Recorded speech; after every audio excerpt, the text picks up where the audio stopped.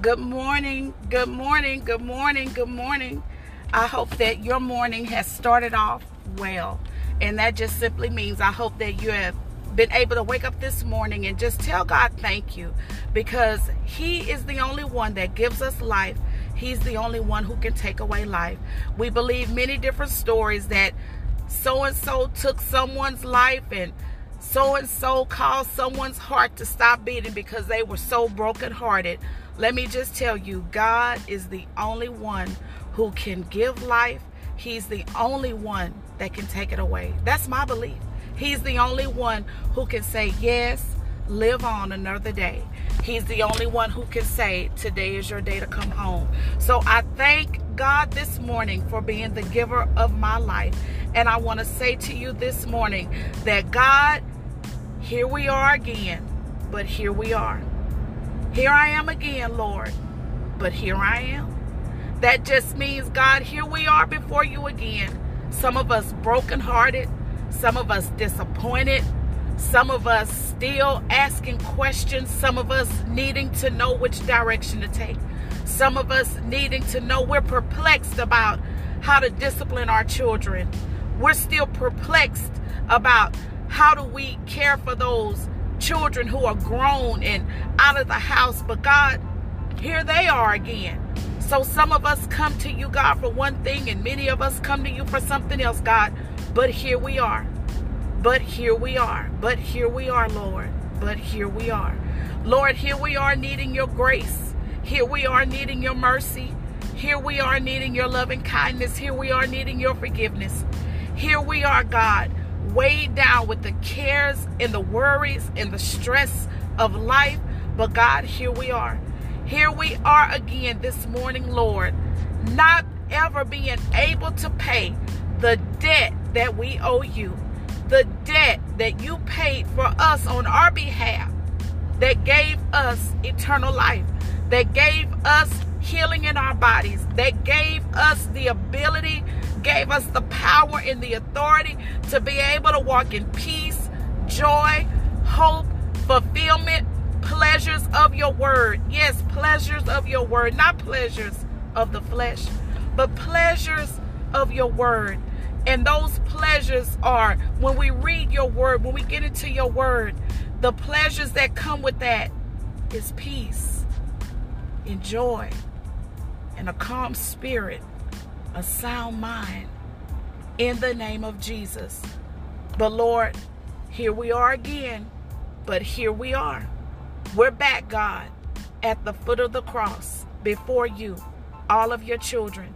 And at the foot of the cross, the ground is level. There are no big I's. There are no little U's. There's no such thing as he's a big giver. Well, she only gives this much. They're in the $10 line. They're in the $30 line.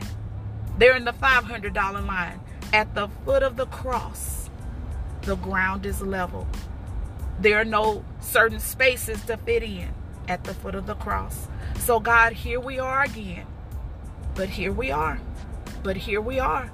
Some of us have been tattered and torn. Some of us have been mocked and ridiculed.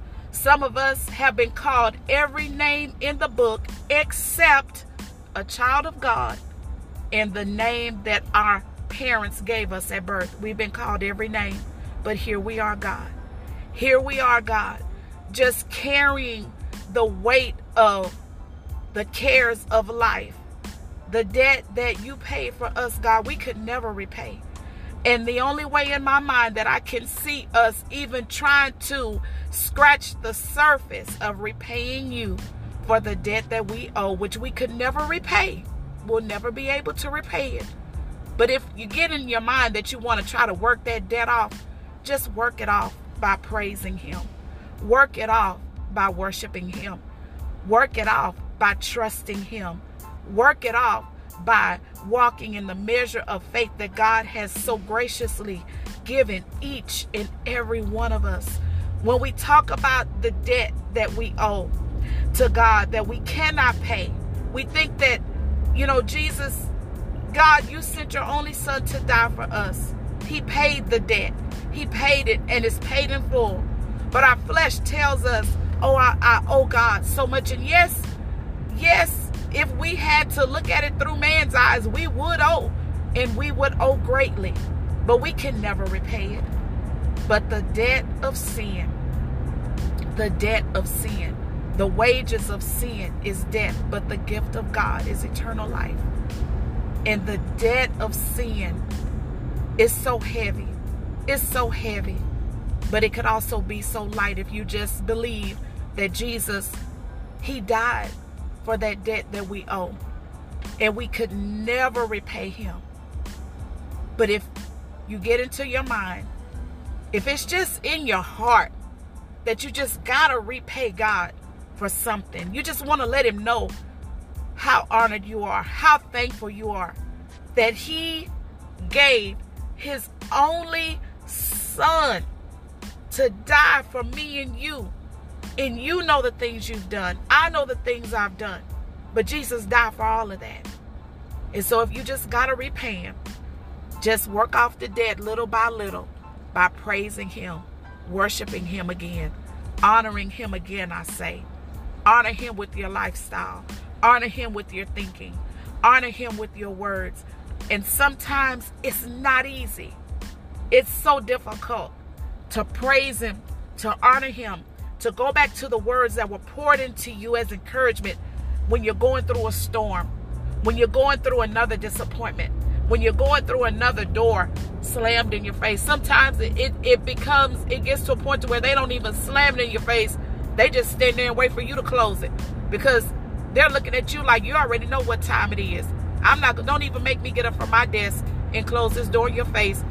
And you just politely just close your own door because you already know what's coming. You're so used to it.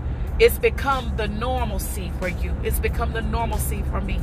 But I want to tell you this morning that in the middle of all of that, you got to find a praise. You got to do what you got to do to pour yourself into worship, to pour yourself into praise, if you just got to sit there and you just got to kind of teeter-totter back and forth until that worship comes up on your lips, until that praise comes upon your lips. Do it, and do it as quickly as possible, because the enemy, the adversary, remember, he's roaming around like a roaring lion, seeking whom he may devour. So in your moment of weakness, in your moment of depression and distress and doubting God, that's when he wants to come in and devour you. But he's a liar. He's a deceiver. He wants to mock you and mock me. Oh, who do you think you are to think you're going to do so-and-so? Who do you think you are to think that you could ever get up out of this mess? Who do you think you are to think that God will ever forgive you? Who do you think you are to think that God would ever come and clean up your mess that you made? Well, you just have to know that you're a son and a daughter of the Lord. And that just like a child, when we rear our children and they make a mess, and we go and we clean it up and we spank them real good, and we tell them, if you do this again, I'm not going to come and clean it up. You're going to have to clean it up yourself. You're going to have to learn the lesson the hard way. And then we mess up again.